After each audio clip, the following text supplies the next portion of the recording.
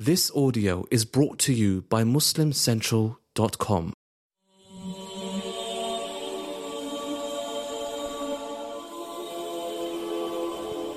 Assalamu alaikum wa rahmatullahi wa barakatuhu, brothers and sisters in Islam.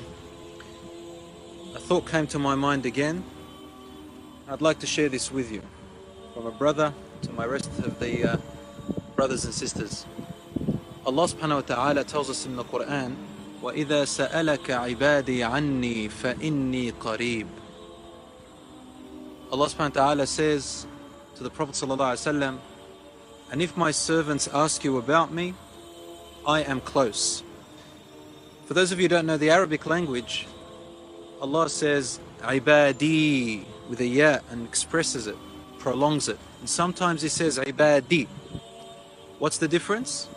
Ibadi, as it appears in this verse, means any servant, Muslim, non-Muslim, anyone.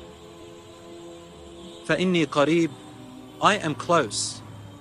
He didn't say, tell them I'm close. He said, I am close. Allah is always close to you. And Allah wants us more than what we even want Him. Then Allah says, أُجِيبُ دَعْوَةَ الدَّاعِ إِذَا دَعَانِ, I will respond to the call. In fact, da'wat means to every single word that you utter in your complaint. إِذَا دَعَانِ, if he or she calls upon me. And in the Arabic language, Allah used إِذَا. إِذَا means continuously. Allah wants you to continuously call upon Him and talk to Him. So brothers and sisters, do you really know Allah? Are you going through hardship yourself?